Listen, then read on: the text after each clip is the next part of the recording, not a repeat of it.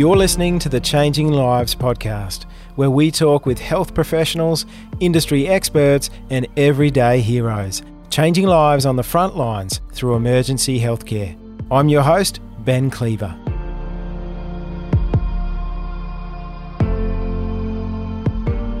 Welcome to the show, everybody. My guest today is Joe Karlik. Welcome to the show, Joe. Thanks, Ben.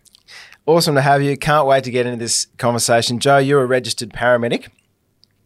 You've worked for the London Ambulance Service. In fact, you grew up in the UK as a South Coast. South Coast, yep. You've worked as a private paramedic here in Australia. You've run a paramedic services company here, contracting to the likes of Warner Brothers Studios, and for the last year, or 5 years, you have been a lecturer of paramedicine at the University of Tasmania, and now recently joined the training team at Australian Paramedical College as a trainer and assessor for the Cert 4 in healthcare and the Diploma of Emergency Healthcare. That's a long intro. Yeah. And I probably haven't touched on even half of what you've done, Joe, but mate, I'm looking forward to getting it. You've got a really diverse and colourful career, so... Thank you very much. Yeah, it's definitely been an interesting and very exciting career. Yeah. Your passion is training, Yeah. and obviously paramedics, and so APC team is really lucky to have you. We're going to get into hearing about your career experiences, both in London and here in Australia, your challenges, insights, and your personal interests too, which include your research and interest in the practice of mindfulness. Yep. For paramedics and emergency healthcare. So that is really interesting, very personal interest for me. So I'm really looking forward to talking about that, mate. Looking forward to it. Yeah. Now, with all of that career experience that you've had, and as somebody who appears to be as young as you are. Thanks. I did shave this morning. Yeah, come on, mate. Some would think that maybe you've had an easy ride and that it's all come naturally to you, but that's not the way it's been. You've had some real personal challenges as well. You're autistic. You're on the autism spectrum. I am. And I'm really happy that you're happy to talk about that today, because so many people have got barriers to where they want to be and where they see themselves going. And you've had those challenges too. And we want to talk about how you've managed that and overcome that. So I'm more than happy to do that. It's also opened you up to a few superpowers, I think. Yeah, I think, I know we'll get into it, but I think particularly with autism, rather than looking at it as a barrier, I think look at what your challenges are, develop some skills and ways of overcoming them, and work out what your superpowers are and work to those. So your superpowers really as an educator and as a paramedic, but not just that. Right. Not just that. There are other things. You're a champion skydiver. Yeah, technically, I probably wouldn't call myself a champion skydiver, but I did. I started skydiving. This was off the back of a career break. Actually, I was probably, and this I guess is all interlinked. Everything we're going to talk about today is so interlinked. So was burnt out essentially. Just reached the point of burnout, which is really common in emergency service workers. And I knew that I had to do something. And it's difficult being a lecturer and a researcher and not following your own advice. And so I decided that I needed to take some time away from the workplace. I did that, travelled to South Island of New Zealand, ended up doing a tandem skydive in Queenstown. Was bricking it, to be fair, was really worried about it.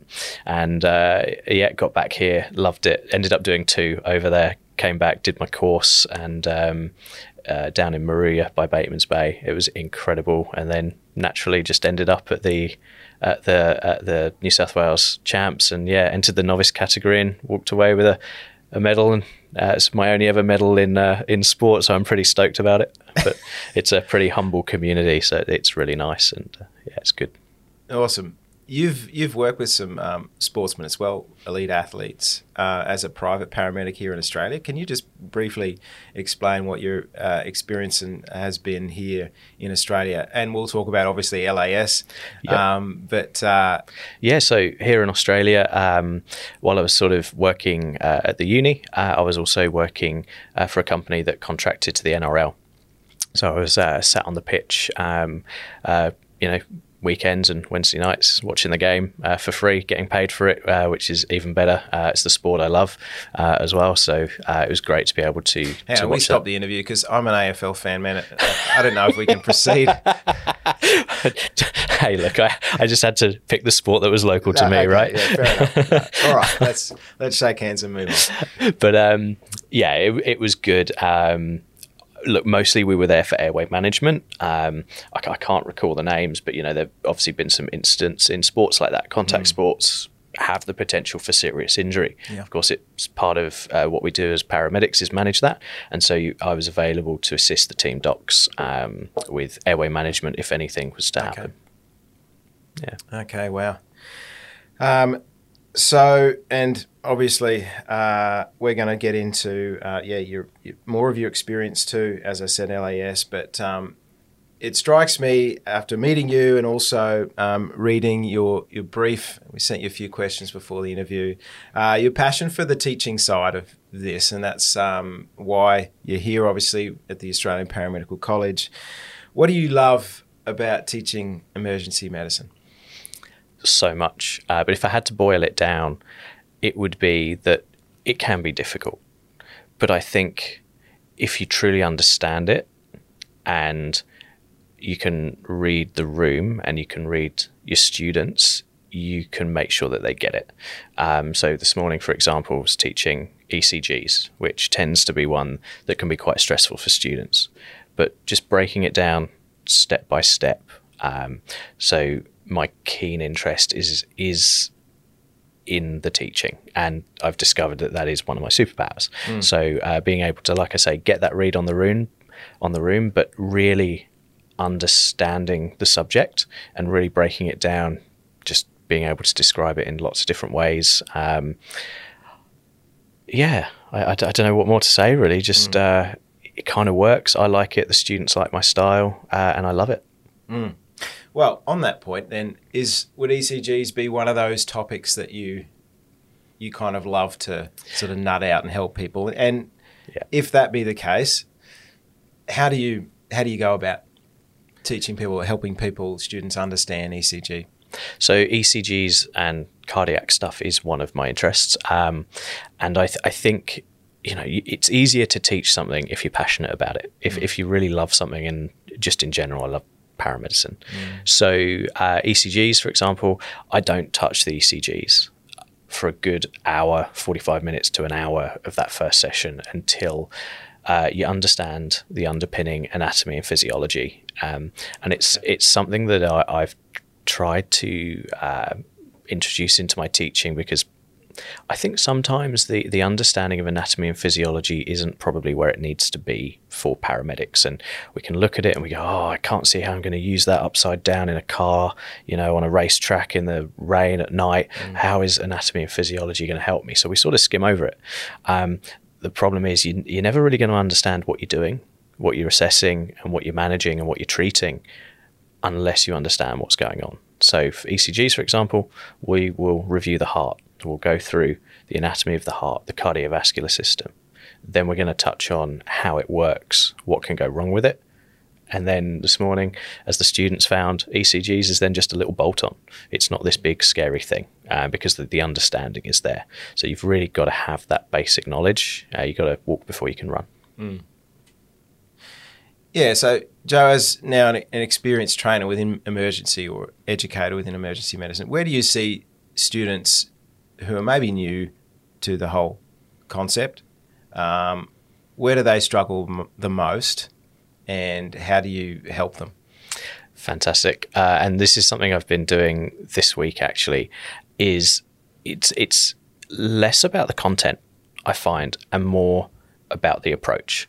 Students tend to get so stressed, and we always find, we give them some skills and they're aiming just for an assessment. Okay, so what tends to happen is you can see them practicing away in the classroom and all they've got in mind is an assessment, and they want to rote learn something. They just it's sort of like prepping for a stage show, like learning lines, and medicine isn't like that. If you learn in that manner, you're going to be really good at one particular thing. So that assessment, maybe a trauma assessment. Okay. But then if I throw something in, if I throw a curveball in and I say, oh, now there's a breathing problem or whatever it be, you can just see the stress build. Some people become a bit emotional. And that's because they've not focused on the structure. So medicine is about the structure. We use Doctors ABC. We use the A to E approach. We've got all of these acronyms and ways of learning things. And it's about following that. And funnily enough, what I tend to say in the classroom is the further you go through your training, so you're going to do your Cert 4, maybe you go on to do your diploma. A lot of students want to go on and do their degree. Some may even go on to do medicine, right? I'm also an Australian Resus Council trainer as well.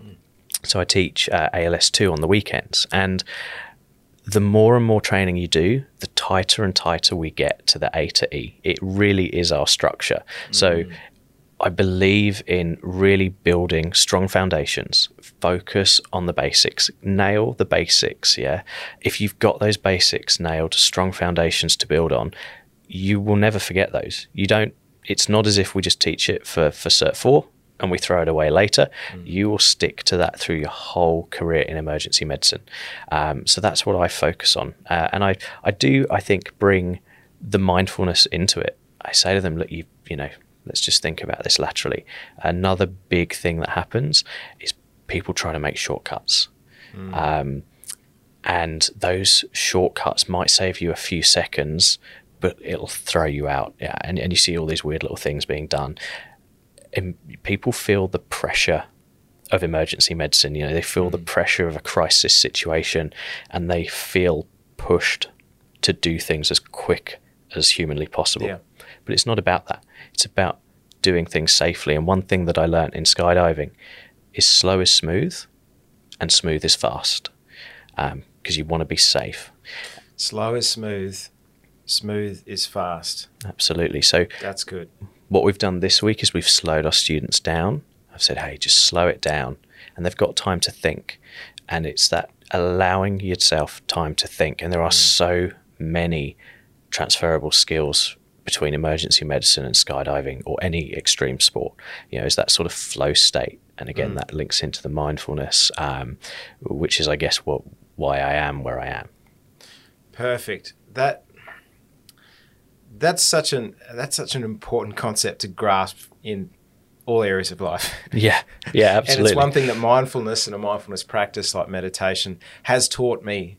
Nice. As well. And I'm not I'm no guru, but just approaching life, parenting, work in a way that's not a panic, but in a way that's actually, no, if I give myself a few seconds to breathe here, yes, someone is in trouble, but if I can operate out of those principles, those base principles, and I can do that systematically and not rush here and there, I'm actually going to give them the most prompt and entire or accurate care. Yeah, right? Absolutely. It's absolutely that. It's about, and we often say, it's kind of like the duck or the swan. It's very graceful on top of the water, but the legs are going 10 to the dozen underneath. And that's fine, but it's why you don't see paramedics running. Because what happens if you sprint for a bus? You've got to catch your breath. The last thing you want is, an EMT or a paramedic turning up to you who's, out of breath and starting to break a sweat. What you want is someone calm, who, and even if I don't know what's going on and it is a crisis and I turn up and there's patients everywhere, as long as I look calm, I make everyone else calm. Yeah, absolutely. And it comes off in the classroom as well. The teacher voice, that sort of slow, melodic voice, it just captures them and it just takes the stress away. That's so good. We're not in a hurry. No, definitely not. Fantastic. It's a great little nugget there that people can take from here until forever. Yeah, the room's gone very zen in here. Yeah. Even the crew are chilling out as well. Let's have a moment. Yeah. Fantastic. I was going to ask you another question about teaching. What if you've obviously taught in the university at that level for a while now, and obviously brought that work experience into that, and now teaching at a Cert 4 diploma level. What are some of the differences and similarities that you've seen? I'm actually going to steal something a friend told me from years ago when I was considering doing medicine. And he said, Joe, it doesn't matter where you're at, so whether you be Cert 4, diploma, degree, medicine, whatever, he said it's like a stained glass window. He said it's all the same, just depends on how bright the light is coming through. So it just depends on the amount of knowledge. The knowledge, I think it's all about the approach. You know, there's only so much that you can learn in a Cert 4 or a diploma, but they're great qualifications for what you need them for. You know, they're excellent qualifications. They're well taught. You come in, you get the practical skills as well. It's about how to implement them. I could teach, you know, a primary school student how to give an injection. You know, we've done it before. We've taught 7-year-olds how to do airway skills or give an injection or whatever, just to prove the point that I can teach a child to do that. But the child doesn't know when to do it, or more importantly, when not to do something. And I think that's the key thing. Skills are just skills. Yeah. People will probably be crucifying me for this, because when I was teaching in the uni, we particularly during my last year there during COVID, we really struggled for practical time. So I would actually remove time from practicing cannulation. I'd say, look, guys, you know, you're not going to nail this skill now. Wait till you're out on the road when you're doing it lots and lots. But let's focus on the knowledge behind it. Let's focus on how to interpret information, process that information, and make decisions on that information. It's all in the decision making. That's really interesting. Most people would say practice, practice, practice, and of course, there's time for that. You build that muscle memory. Yep. But there's plenty of time for that. Yeah. You know, the classroom is an introduction. So if students are wanting to prep for workshops, it's going to be, revising those learner guides, because if you pass some of those units 6, 12, 18 months ago, you're not going to have that knowledge, and as an educator, I know you're not going to have that knowledge. It's not going to be fresh. It's going to be hard to bring out of you. Yeah. Revise your learner guides, come in with the knowledge so that we can get you using that knowledge. The classroom is a very difficult place to get perfection at anything, because it needs to be contextualized. It needs to have real world application. And I see that in students as well, is they want to leave the classroom perfect. But again, we're educators. I know when you've got the fundamental skills, those foundational skills for you to build on. We'll get the foundation, and then of course students go out, they do 80 hours of practical post workshop 1, come in for workshop 2, they do another 80 hours of placement. That's where you're putting those skills into practice on placement in the real world. You don't have to leave the classroom perfect. Cool. Yeah. So Joe, now you grew up on the south coast of the UK. Yep. And at some point you moved to London? I did indeed, 2006. Okay. Yep. Was that for study in paramedicine, or was it for another reason? That was for my degree, which was at the University of Hertfordshire. I think at the time it was the only uni doing the course from memory. Wow. I remember one of my college teachers actually approaching me and saying, hey, look, I found this course, because at the time it was purely vocational. Okay. Yeah, and I had never considered going to university.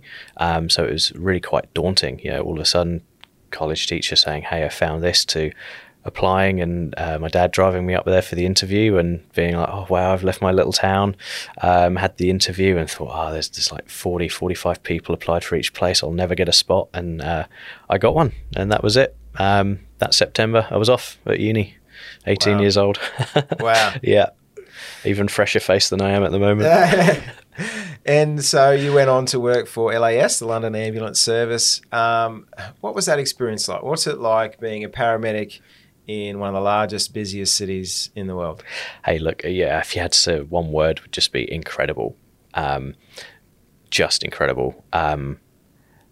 There's so much, we could talk about this for hours, but the places I went, within the same postcode, I could be, in a millionaire's apartment overlooking the River Thames. And then my very next call, 300 meters down the road, I'm in someone struggling to buy food, in someone's apartment struggling to buy food. We're not used to that diversity here, that stark. Yeah, that stark diversity and just the disparity and how it's just all there in one, ecosystem type thing. But just incredible. I've had calls to the Houses of Parliament. I've been inside the Home Office where you have to go through these weird doors that are like security bomb door things, and there's signs to the bomb shelter. I've had to go to some of the monuments, into the tube system, underneath trains on motorways. Oh my gosh, it's just incredible. Absolutely incredible. It's busy, a hugely diverse population. And with that comes a lot of different medical conditions that you maybe don't see without that diversity. Wow. Surely that sort of experience was probably a good primer for you in not only witnessing and experiencing diversity of, human experience, but also obviously just the training, just the amount of practice that you're getting, probably different from a country town in Australia or even the UK, right? Definitely. Both have their benefits. I would say working in such a busy city, and I think any city, Brisbane, Sydney, Melbourne, it's going to be relatively similar. You've got these quicker turnarounds. So you may be on scene for a short amount of time. Your travel time to the job is 5 minutes, to the hospital, maybe 10 minutes or whatever. And you get through a lot more. You see an awful lot more. And I think what also happens is with seeing, that amount of jobs in a day, you just, mathematics says you're going to see so much, and you do. There's great times delivering babies, maybe giving a drug, fixing an asthma attack or something, can be that very quick turnaround. But then it comes with some difficulties. I've had a gun pulled on me in London. I've had knives pulled on me, and we do tend to see that on the paramedic and ambulance shows. It's not as often as some might think. I've only had thankfully only two or three episodes of violence in my career. But it definitely also has an impact on you. That quick turnaround time, the missing the meal breaks, the overtime. We all say that it's part of the job, and it is. It can be part of the job, but it has a significant impact. And coming from a small town, going into a big city like that, there's a culture shock as well. And so, I personally left London after a couple of years and ended up moving only a few miles away in the UK to the next ambulance service to get back to the countryside. Longer travel times, longer with the patient as well. So you got to do maybe a bit more. But really tuned into my values and my needs, and realizing that again, was just exhausted. Weekends, nights, not seeing family, not seeing friends, and being a paramedic, your social life and your family life can certainly take a hit. But so glad I did it. It was amazing. Yeah. And paramedics can work in probably more diverse areas of the sector, the health sector over there, as I understand. Is that right? Yeah, absolutely. I think it was probably born out of a bit of shortage of health professionals. So we had a real shortage of nurses, but it's really exciting. Paramedics work in GP practices. They work in emergency departments. They work in medical admission units, but they also can work in places or for teams such as like mental health response teams, falls teams, stroke teams. They can work in the prison sector, police custody. It's so varied that becoming a paramedic has many more options. I think it's going to come. I really do. I think registration is an amazing thing that provides the professionalization that will allow us to advance our profession. So yeah, being a member of the College of Paramedics, coming in, doing your certificate, your diploma, and really getting into the profession, I think now is a fantastic time. Be ahead of the curve. Yeah. So, and how does that then experience over in London compare to then coming here to Australia? And obviously you haven't worked for the state service here, but still as a private paramedic. What are some of those differences that you've seen? I think for me, my initial reaction, it felt quite protocolized. And I think my initial reaction working at the uni was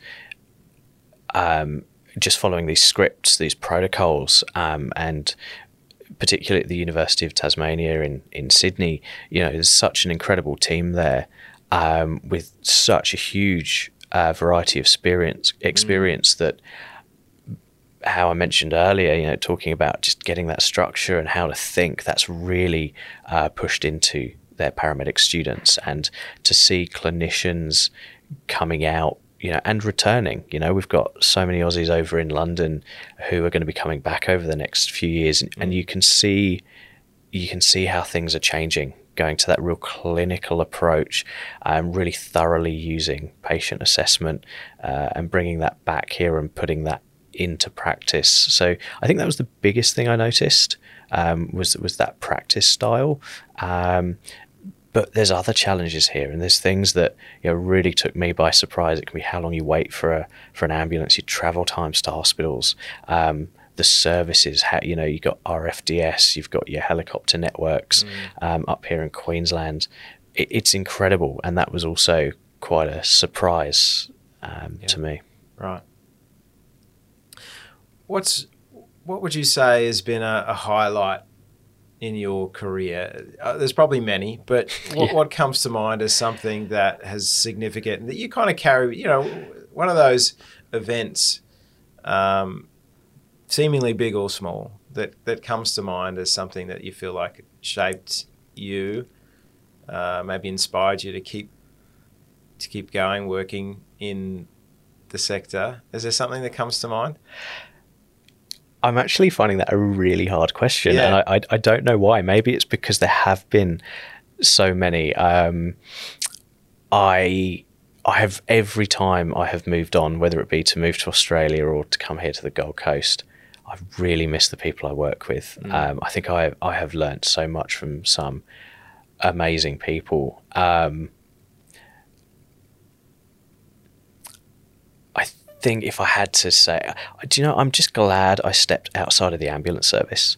I think it's a highlight that has just been going for years and years and years, was the confidence, or to have the confidence to step outside of the ambulance service into independent or private practice, to have confidence in my skills and abilities, to work in sort of with sports, with elite athletes, to have done stuff alongside the Olympics, to have worked with incredible emergency physicians at festivals, to have worked in the film industry, and then to come to Australia and now be an educator, and to get to pass that on. I just love calling on my experience. Great answer. I'd love to talk about now your own personal challenges. As someone with autism, many would see that a diagnosis, whatever it may be, as a barrier and a no-go to some of their career aspirations or what they want to do in life. And it strikes me as someone who not only needs to be cool, calm and collected in an emergency situation, working with others, communicating with others, and then someone who then communicates maybe at the highest level of education as well. And you seem to have really embraced that. Can you talk about how you've been challenged?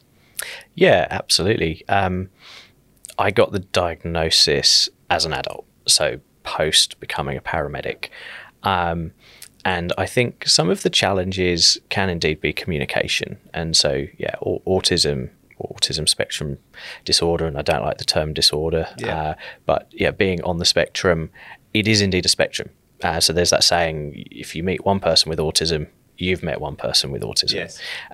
So it impacts people differently. And we've spoken about superpowers. And one of the great things is I've had some fantastic supporters around me who have helped me focus on my strengths, recognizing weaknesses, but not beating yourself up about them.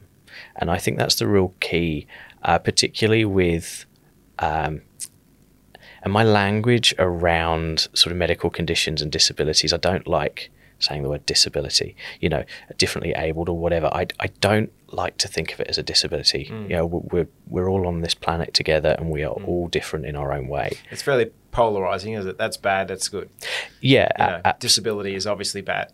Absolutely. And I think that's the problem, is that we talk about it as a disability, and you sort of get labelled, and you're filling in an application form for a job, any disability, and you're like, oh, if I tick this, I might not get the job. And do you know what? I do tick that box now. I never used to, but I'm like, actually, I'm going to tell you about my strengths.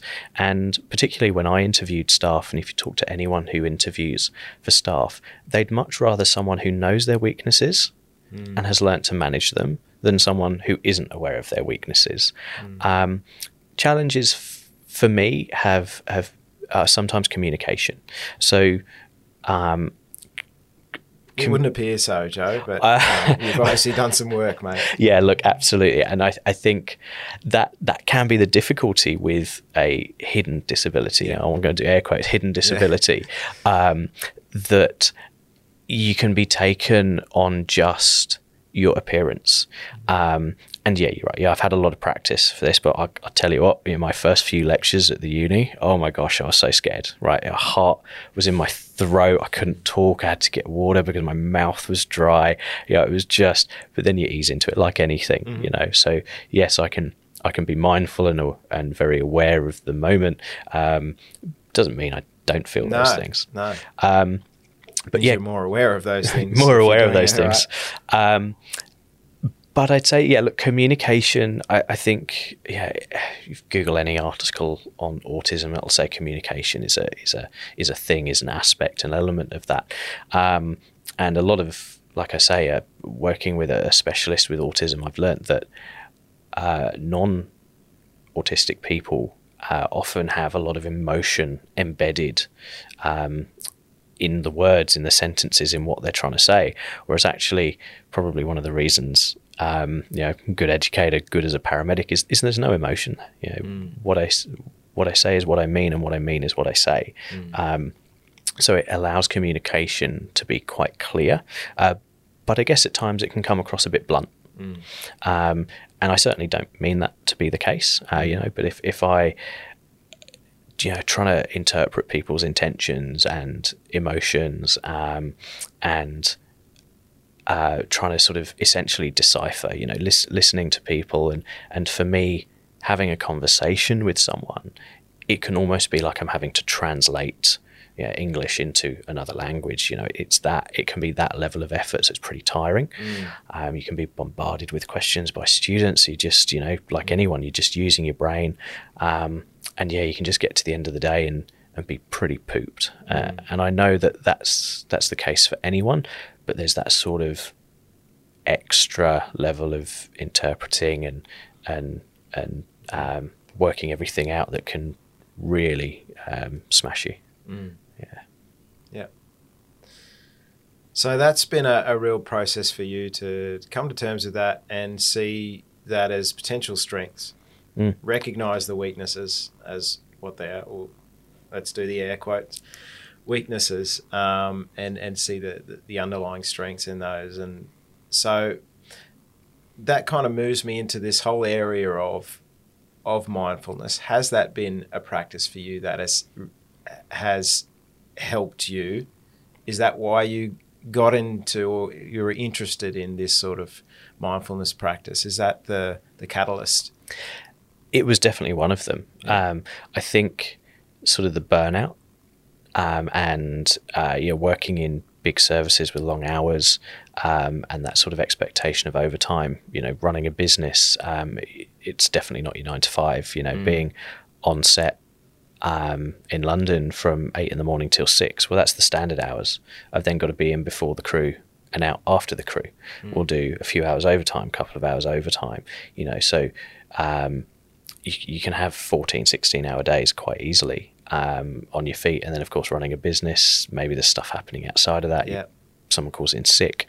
And I was just acutely aware how, we look after our physical health. We go to the doctor when we've got pain. We take medications. We try to eat well. Maybe we exercise. We know that we should be doing exercise. And if we're not doing it, we know we should be. We know that we should be eating well.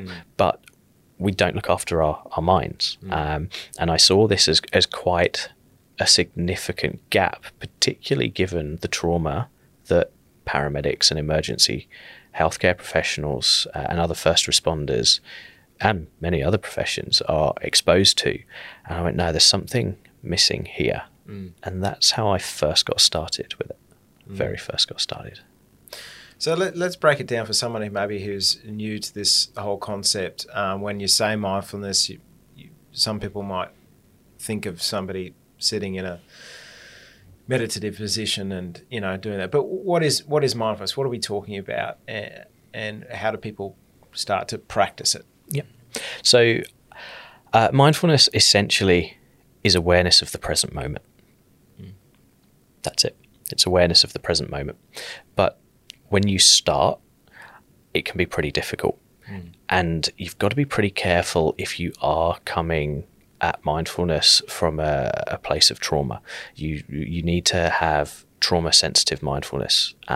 You've got to have trauma-aware facilitators, because what tends to happen is you can end up being a bit more present. And as you know, you start to focus on the breath. So one of the first things you do is you focus on the breath, because it's 2021. We are just constantly distracted by our environment, our phone. And there's evidence out there that says how many times we look at or touch our phone. There's that thing where you think your phone's vibrated in your pocket, but it hasn't.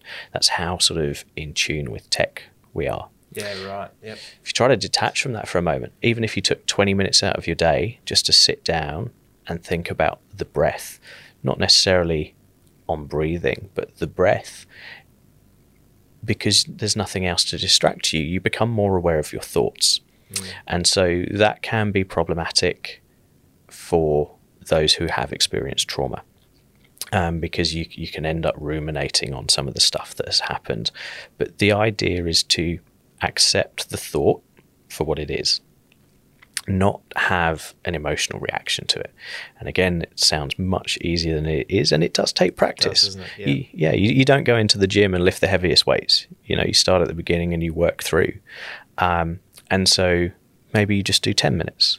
Maybe you just recognize that your head is full of thoughts. And I think that's the first step, is just to say, wow, there are a lot of thoughts. There are a lot of things going through my head. And that's the first step, is just recognizing that. Yeah. The next step would be to not apply judgment to that. And this is where sometimes we can start to lose people, because they go, oh, this is starting to sound a bit out there. And it's like not beating yourself up about something. Let's say you forgot to do something with a patient, or you made a mistake. Learn from it, of course, reflect on it, and change your practice, but don't beat yourself up about it. And it's moving on like that. Oh, I forgot the milk. Now I can't do this or whatever. And then that's really sort of starts to develop, where you're just accepting of the present moment. And I think one of the key things about mindfulness is that it's not about having no thoughts, because I think people sit there and get really stressed out because they're like, oh, I'm meant to have an empty head. No, it's not about that. It's about recognizing a thought that comes in, trying not to have a significant reaction to it, and letting it go. And that is what, I can do that for 15, 20 minutes and I just feel so chill afterwards. It's quite incredible. But nobody's really good at it to start with. As you said, you don't go into the gym and lift the heaviest weight. I've heard a lot of people say, oh, I've tried mindfulness, but I can't do it. It's like, yeah, you can't do it. You're not going to be able to do it. And almost can't do it is the first step of accepting that you can't do it. Awareness of all the craziness that our mind is what's happening in our mind at the time, and accepting that as what it is, and not trying to push away what is happening in your mind, but fully almost receiving it and embracing it. And that can be challenging, if you're a busy person, you've got stuff on, all that sort of stuff, but especially so, as you said, if you're experiencing trauma.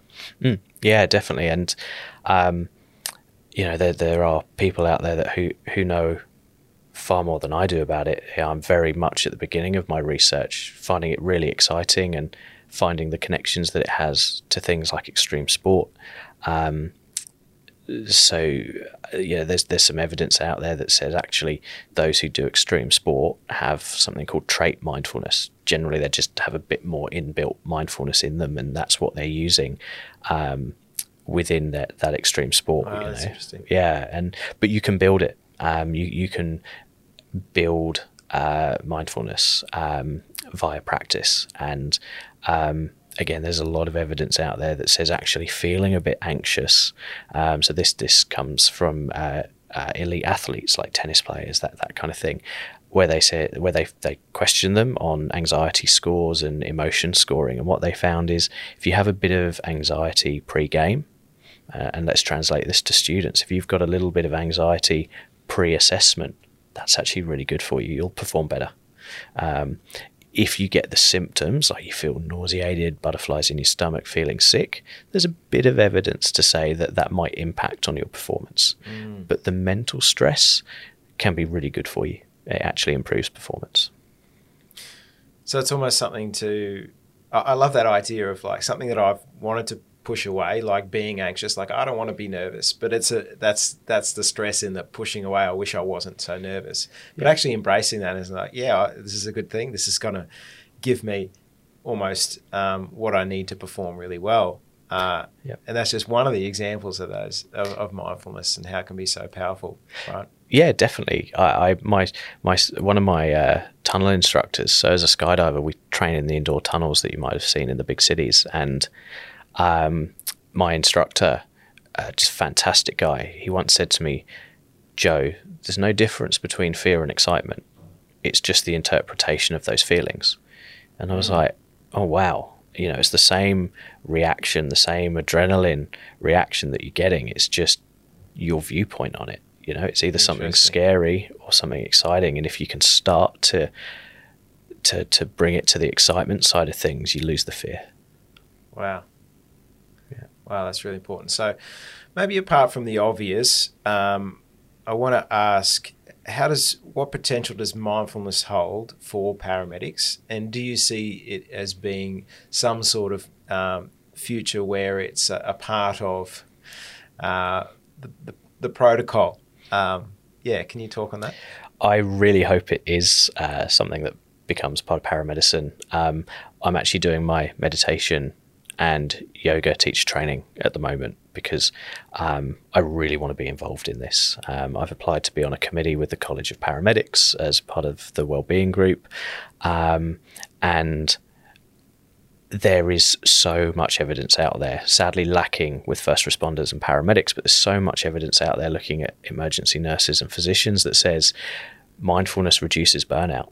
It reduces anxiety, it reduces depression, it improves physical health. The evidence is there. We just need to be doing it. And thankfully, state services, have been listening to this. And you can see a lot of state services, are now building programs to manage this. But I very much see courses and mindfulness having a place, and hopefully at the front end. Why not be putting it into the degrees? We are teaching our paramedics on their Cert 4s, on their diplomas, how to care for patients. Maybe they go on to university and they're then doing a degree. We're focused on the patient. Very little of that is spent on looking after yourself. And so I really hope that we see some change in that area. Yeah. Fantastic.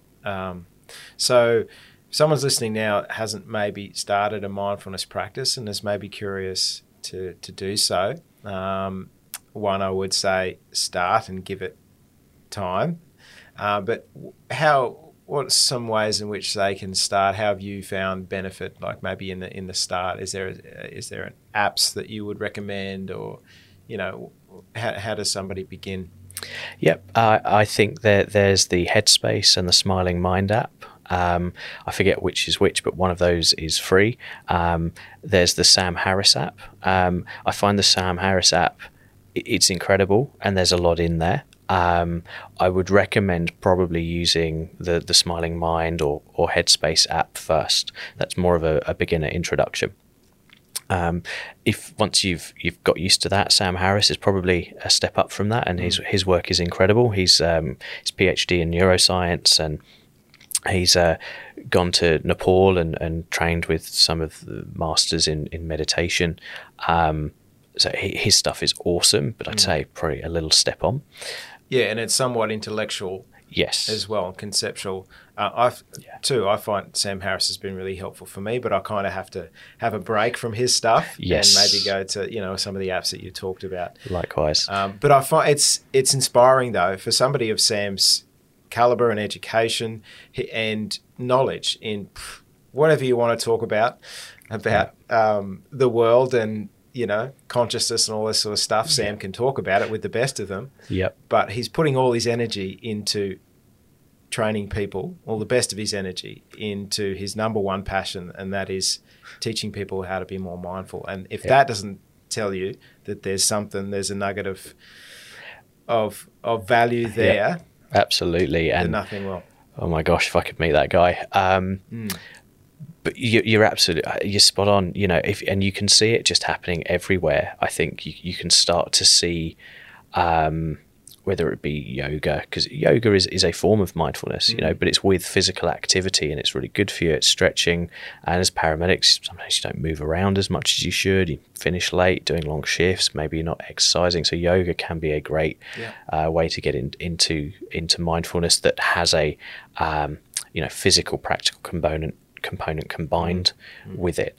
I think one key way to get into this is probably structure.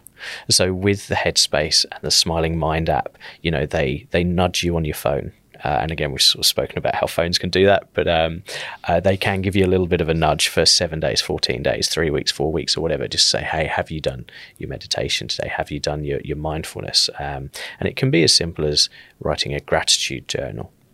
Whatever it is, but that can be super helpful for beginners. Is to have that sort of essentially accountability. Maybe you do it with someone who holds you accountable. Maybe you use the app to keep you accountable. But having that structure, it's like going to the gym. You're not going to see any change if you don't go, but also you don't start the gym and go for 7 days. So it's also about building habits, and there's habit building apps out there. There's, putting something on your fridge and reward yourself. It'd be amazing. We love dopamine. That's why we love seeing notifications on our phone. That's why we love seeing likes on our posts. It's a massive hit of dopamine. You get that by putting a gold star on a fridge like you do for your kids. But as an adult, you do that as well. Just the reward's got to be different, right? Maybe if I do this for a month, I get to buy myself this or do this or whatever. So I'd say it's about habit forming, and it's about also a bit of self-compassion. Don't be too hard on yourself. Start slow, a couple of days a week, build up from there. That's excellent advice. So, Joe, I think we're coming to the end of our conversation. I'd love to know, as somebody who's had so much contact with students, gone through your own journey, is there any sort of advice that you would give to students starting out, whether it be in a Cert 4 or diploma or university level, or those people kind of considering paramedicine, emergency healthcare, even healthcare in general as a career? That's wide, a general question, but what sort of advice would you package up for them? I guess I would say take the stress off when you come to the classroom. Yeah. You remember that the classroom is a learning environment. It is the perfect place to make mistakes. Yeah. Mannequin isn't going to die. No one gets hurt. You've got instructors, educators around to help you. Use that time, and just remember, you don't have to leave in a position of perfection.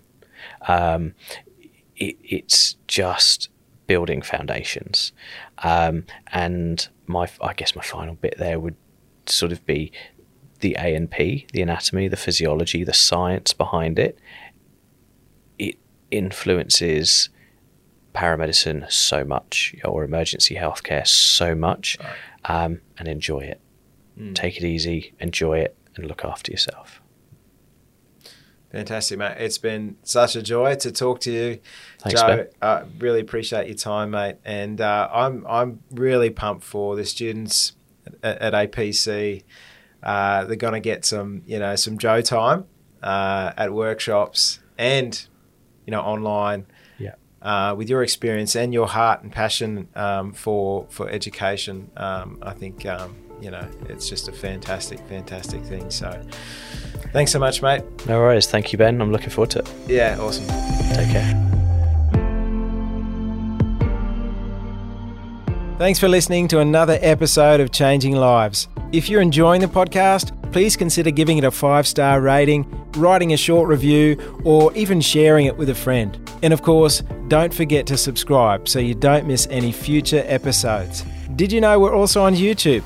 Just search for Changing Lives Podcast and you can watch our episodes in full HD video. Yeah. A huge thanks to Australian Paramedical College for supporting this podcast.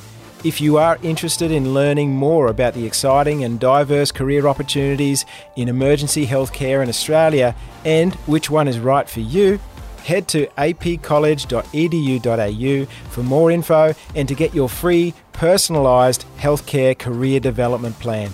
Special thanks also to our audio and visual engineer and editor, Jose Biotto. And as always, it's been a pleasure to bring you this episode. Until next time, don't stop changing lives.